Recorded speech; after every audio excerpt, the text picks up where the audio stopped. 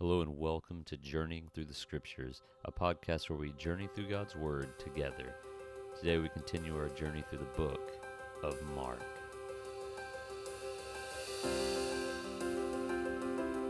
All right, everybody, welcome back to Mark chapter 12. We continue the last week of Jesus' life. Jesus begins the chapter by telling a parable that calls out all those who are about to test him. So we have this great group here. It says, he began to teach them in parables. Well, who is them? It's going to be the Pharisees, the scribes, and the Sadducees. And they're all about to come in individual groups, and they're about to test Jesus one by one, fail one by one. Because this is what Jesus is saying. He's saying Jesus is the true Messiah, whom the Scriptures speak of. So he begins in the first 12 verses with a parable very similar to one in Isaiah. It is that of a vineyard. And basically he sets up this parable. It's very clear. So, we talked about earlier, he spoke in parables so that they might not understand. But here we get the picture that they very much do understand. And this is a very targeted parable. This parable is like a dagger thrown at the Pharisees who were listening. So he says, and he began to speak to them in parables. A man planted a vineyard and put up a fence around it and dug a pit for the winepress and built a tower and leased it to the tenants and went into another country. When the season came, that'd be the season of growth came, he sent a servant to the tenants to get from them some of the fruit of the vineyard. And they took him, and they beat him, and they sent him away empty-handed. And so they kind of go down this list of some they beat, some they mocked, some they killed. And so you get down to verse 6. It says, finally he sent to them, saying, they will respect my son. In verse 7, but those tenants said to one another, this is the heir. Come, let us kill him, and the inheritance will be ours. And they took him and killed him and threw him out of the vineyard. And then he asked this very pointed question, what will the owner of the vineyard do? So just kind of funny as you look at this parable, it's sort of anti-logic in the sense that the tenants, what benefit would they gain by killing the son? Right? It's kind of a funny parable in this, not funny in a hilarious sense, but funny in a sort of strange sense that he would send their son, and they would think, if we kill this guy, we'll get the inheritance from the owner.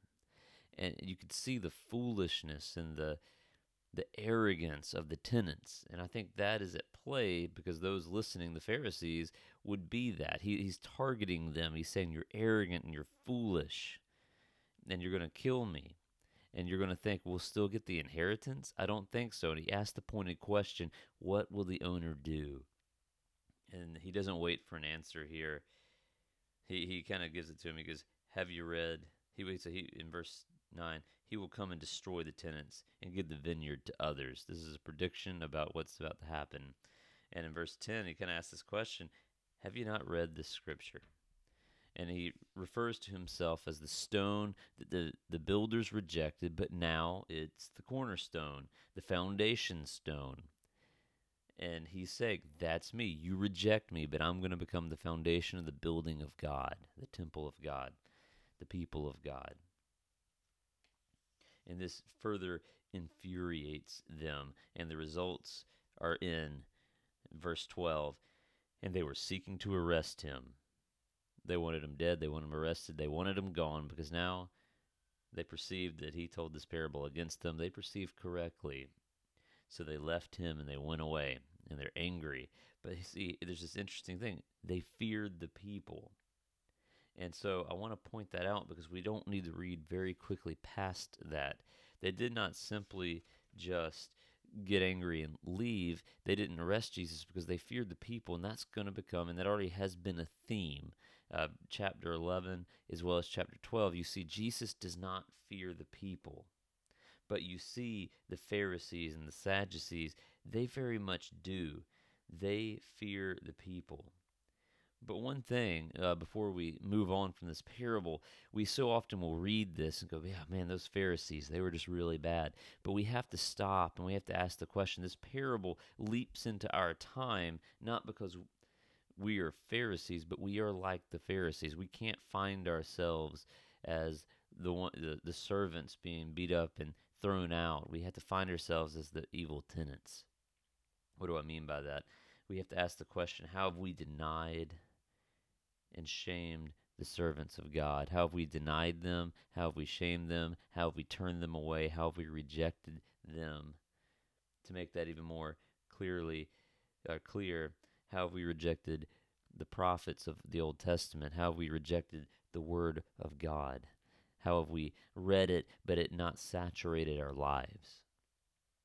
And how are we rejecting Jesus even right now? See, the Pharisees and the scribes are always conscious, are always aware of the crowd. Are we aware of the crowd? Or do we fear the crowd more than we fear Jesus? See, that becomes the question. Jesus does not fear the crowd, yet we so often do. And here, watch this. This is the result. The fear of the crowd dictates and pervades that's the Pharisees' thought life. Do we allow the fear of people to invade our thought life and our heart life in relation to God? Are we afraid to act for God? Do we reject Jesus because we're afraid of the crowd? We're afraid of what our friends might think, what society might think, and it pervades our thoughts, and it basically has us reject Jesus as a result. Notice Jesus is not concerned with the crowd's perception of him. He hasn't been the entire book. He doesn't care what the crowd thinks. The crowd follows him anyway, by the way. It's very interesting. Their receptiveness to his call to follow him, he doesn't care about that either. He offers it to the rich ruler who turns him down. He's not afraid of the crowd. He's not afraid of the rejection. And interestingly enough, people still follow him, but that very crowd will soon turn on him. He knows that, and yet he still teaches them. And now the tests begin. Angered as they are, the Pharisees come back. And so watch this. Now this is an interesting kind of thing. And verse 13, and they sent to him some of the Pharisees and some of the Herodians. Now remember, I think back all the way in chapter 1, the Pharisees and the Herodians sort of get together and talk about what can we do about this Jesus. He's causing us problems. Well, now the Pharisees and the Herodians are back and they're working together. But remember, these are two very strange groups to have working together because they do not get along. They do not play well together. They are really religious enemies, where the Herodians are more friendly to the political establishment and the Pharisees more to the religious establishment. And so you kind of have a very odd duo coming together, and here's what they're going to try. They're going to try to trap him. So notice their goal, their target is to trap him in his talk. So they fear the crowd. They're not going to arrest Jesus outright, at least not yet. And they don't even arrest Jesus outright. When they do arrest him, they arrest him at night when no one's looking. So that fear of the crowd plays into this.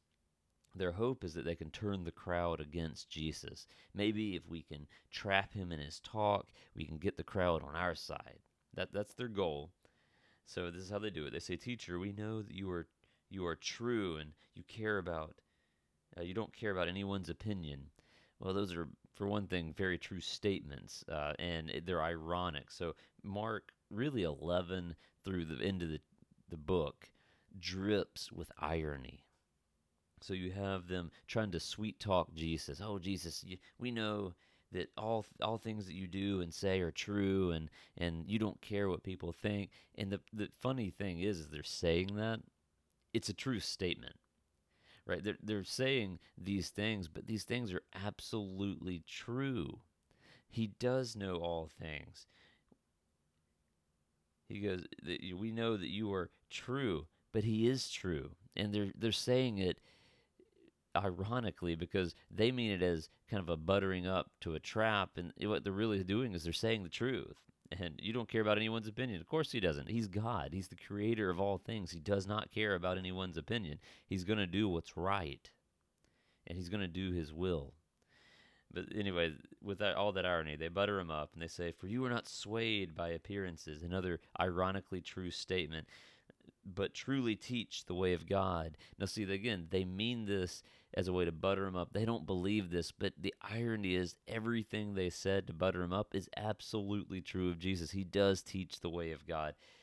Everything he does is true. He's not afraid of anyone's opinion. He doesn't care about people's appearances. I mean, he touched a leper. He works with the poor. But watch this. I mean, he sees right through it. I mean, Jesus is not fooled by this at all. So here's the question: is it lawful to pay taxes to Caesar or not? Which, by the way, has nothing to do with anything they said before. But there is their trick question: should we pay them or should we not?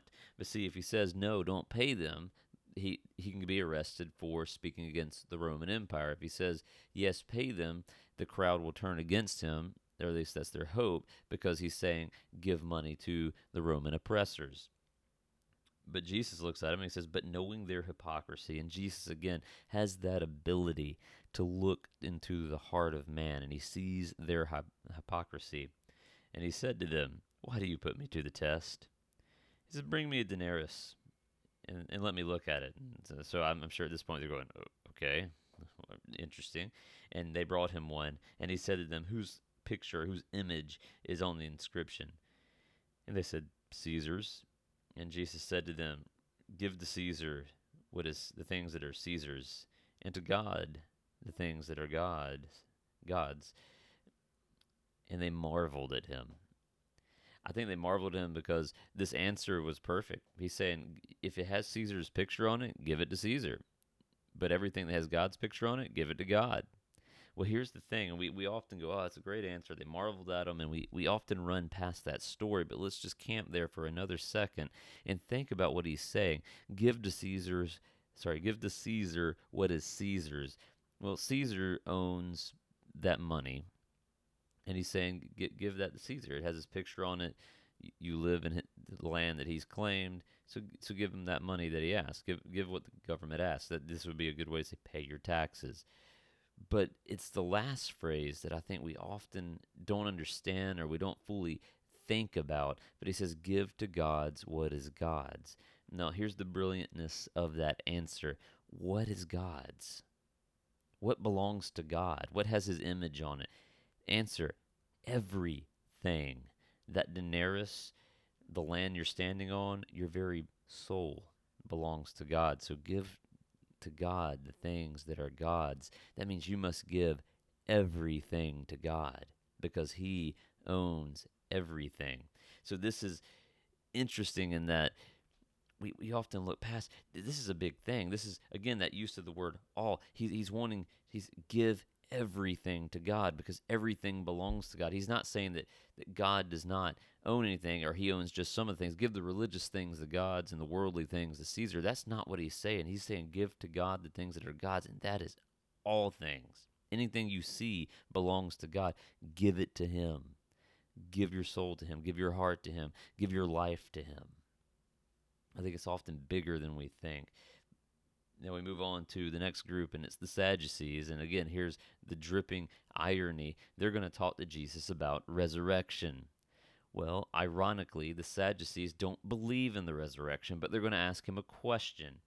So they show up, and they ask him this story about a brother who dies, and in that time period, if a brother died and he did not produce an heir, the other brothers would marry his wife to try to produce children. And apparently, according to their story, because they're going on the side of ridiculous here to try to make Jesus sound ridiculous, there's like 7 brothers, and they all die, and they don't produce a child. And they said, at the resurrection, whose wife will she be? She was married to 7. And so that's their question. And again, it's ironic because they don't believe in the resurrection. So why are they asking about it? And so Jesus' answer to this is this not the reason you were wrong? Because they're asking about the resurrection. He says, because you neither know the scriptures nor the power of God. He goes, you don't know the scriptures. You don't know about the resurrection. You haven't read about it, but you don't know the power of God to do it either. He cuts through the question. He says that question's it's one of those things when people ask hypothetical, ridiculous questions, you don't often need to answer them because again, they're aiming towards the hypothetical and ridiculous, and that's what this is. It's insane. He's going to answer their question when he gets back to it, but he wants to first point out The irony of you don't even believe in the resurrection. You haven't read the scriptures. You don't believe the scriptures. You don't know them, and nor do you know the power of God to do the things he says in the scriptures, which is the resurrection of the dead. And he goes, but here's his answer.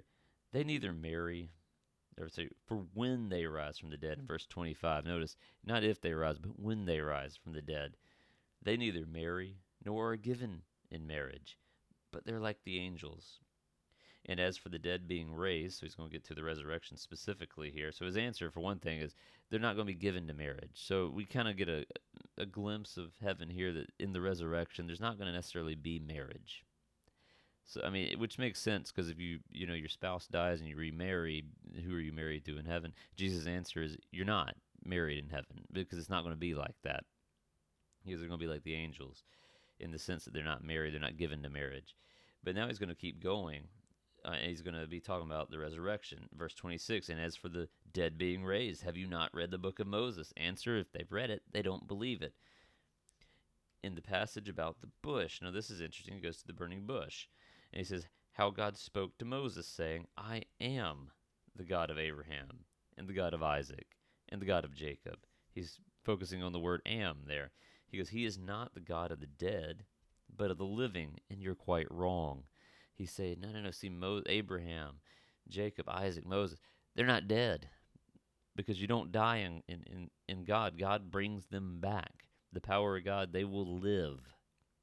And we know that when Jesus was transfigured, we saw Elijah and Moses speaking with Jesus alive again. That was just a prelude. Jesus will be the first one resurrected. Now, a little nuance on that. Yes, he has raised people from the dead, but those people he raised from the dead do die again. So he's resurrection is being raised from the dead to never die again. Jesus will be the first one resurrected, but he's saying it's for everyone. Everyone will live again. And so another comes up, and this time it's one of the scribes, and he heard the dispute between the Sadducees and Jesus, and seeing that Jesus answered well, he asked him, which commandment is the most important of all? No, I think this scribe isn't trying to trick Jesus. I think he's genuinely curious of how Jesus is going to answer this question. He hears some of these responses, and he's thinking, well, it's quite a clever response. I'm curious. Maybe could you answer this question? He kind of throws it out there. And Jesus answered, the most important is, Hear Israel, the Lord our God, the Lord is one. And you shall love the Lord your God with all your heart, with all your soul, and with all your mind, and with all your strength. He answers with the Shema, which is something every Israeli would have known. Every good Jew at that time would have known the Shema. And he says it, and notice the repetition in the Shema of the word all to God, all yourself, the whole self, not part of it. You got to give all of it.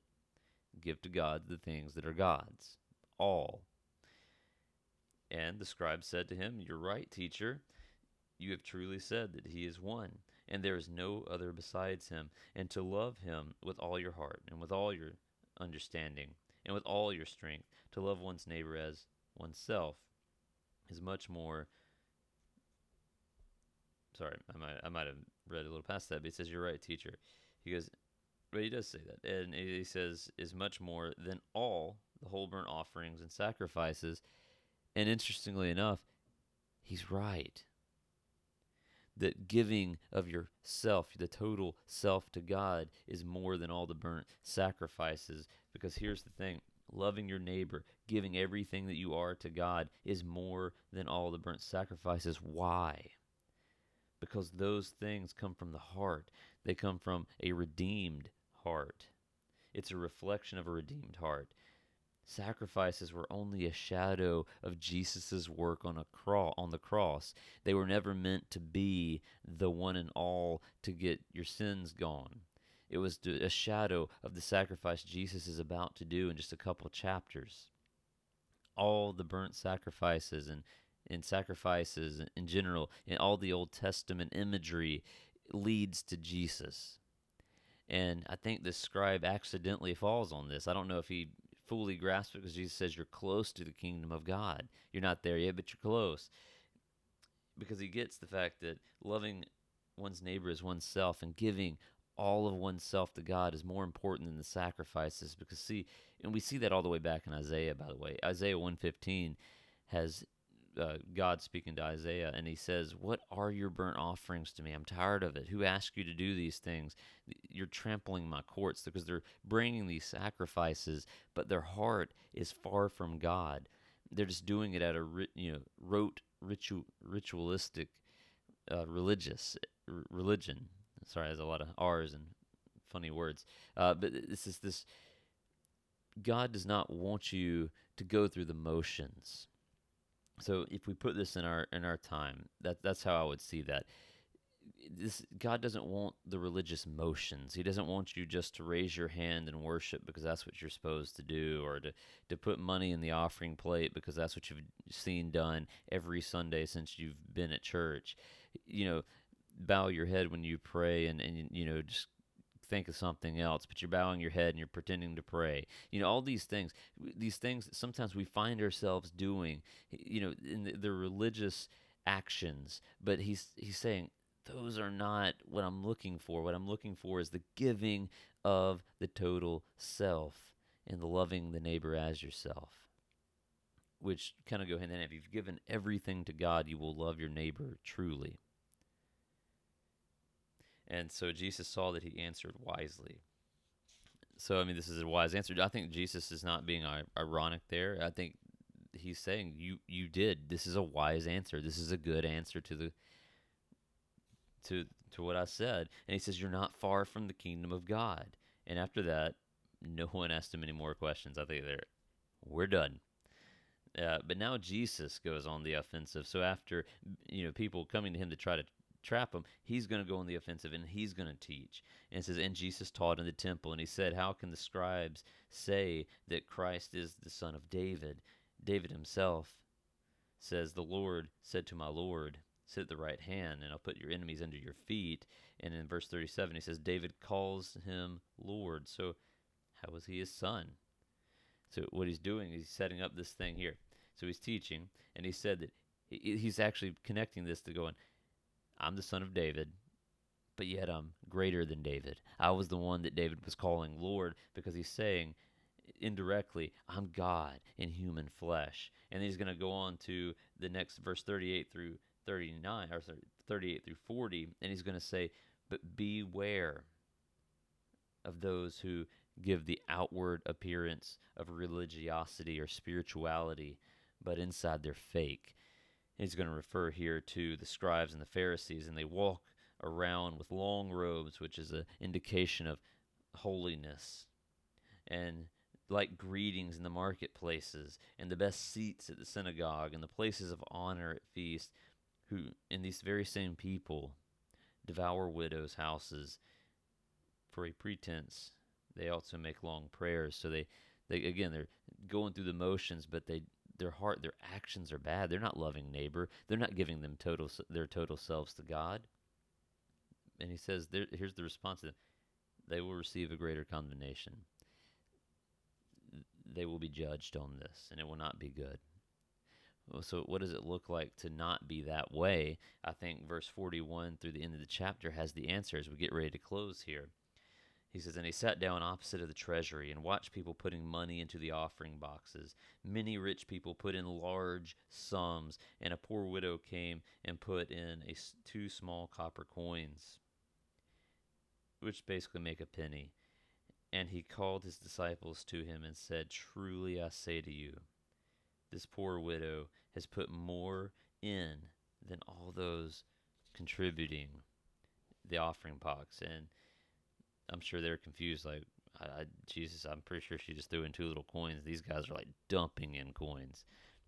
But Jesus answers that by going, for they all contributed out of their abundance, but she, out of her poverty, has put everything, or all she had, and all she had to live on. So as we kind of close today, I want you to see how some of those themes are kind of wrapping up and coming back. Is here you have, what does it look like to not go through the motions religiously? It looks like giving all that you have. How do you give all to God. How do you give God the things that are God's? It's giving everything to him. She gives the thing. This woman demonstrates Jesus' answer to the Pharisees and Herodians' question, which is, give to Caesar things that are Caesar, but give to God the things that are God. And she does. She gives everything she has because everything is God. And notice the faith behind that. In contrast to those giving out of what they had, they're giving out of their abundance. They're giving their leftovers. The widow gives all that she has. Her giving everything is a display of outward faith that God will supply her very needs because she has nothing left now that she's given that to God. It is a model of what the rich ruler back in chapter 10 was not. He had great stuff, great wealth, and Jesus said, give it to the poor and follow me. Display that faith. Because he said you'll have a reward in heaven. Remember chapter 10, and he went away sad because he had a lot of things. But this woman who has nothing gives what she does have. She gives everything. It wasn't much, but it was all she had. And the reason is because she had great faith that there's a treasure waiting for her. That faith in God is more than the sum of her earthly belongings. And giving it to God is an outward show of true faith. And for us too, sacrificial giving is always a good marker of faith. We always want to give out of our abundance. We're afraid to give more. But do you trust God if he calls you to do that? Do you trust God to give all of your time to help someone? Because sometimes ministry is hard and it's dirty work and it's dealing with people who aren't good and that are broken. And you know, we sometimes will give out our abundance, like, oh, I got some spare time here, I can help them out. But what if he calls you to give up the time that you treasure to help somebody? Would you do that? Would you be willing to give all the things to God that are God's? Your time, your money, your media consumption, your social media consumption, the words you use, how you use them, who you use them to? Would you be willing to give all those things to God and truly put your faith in him? Well, we'll jump back into it next week with chapter 13. Thank you for journeying through the scriptures.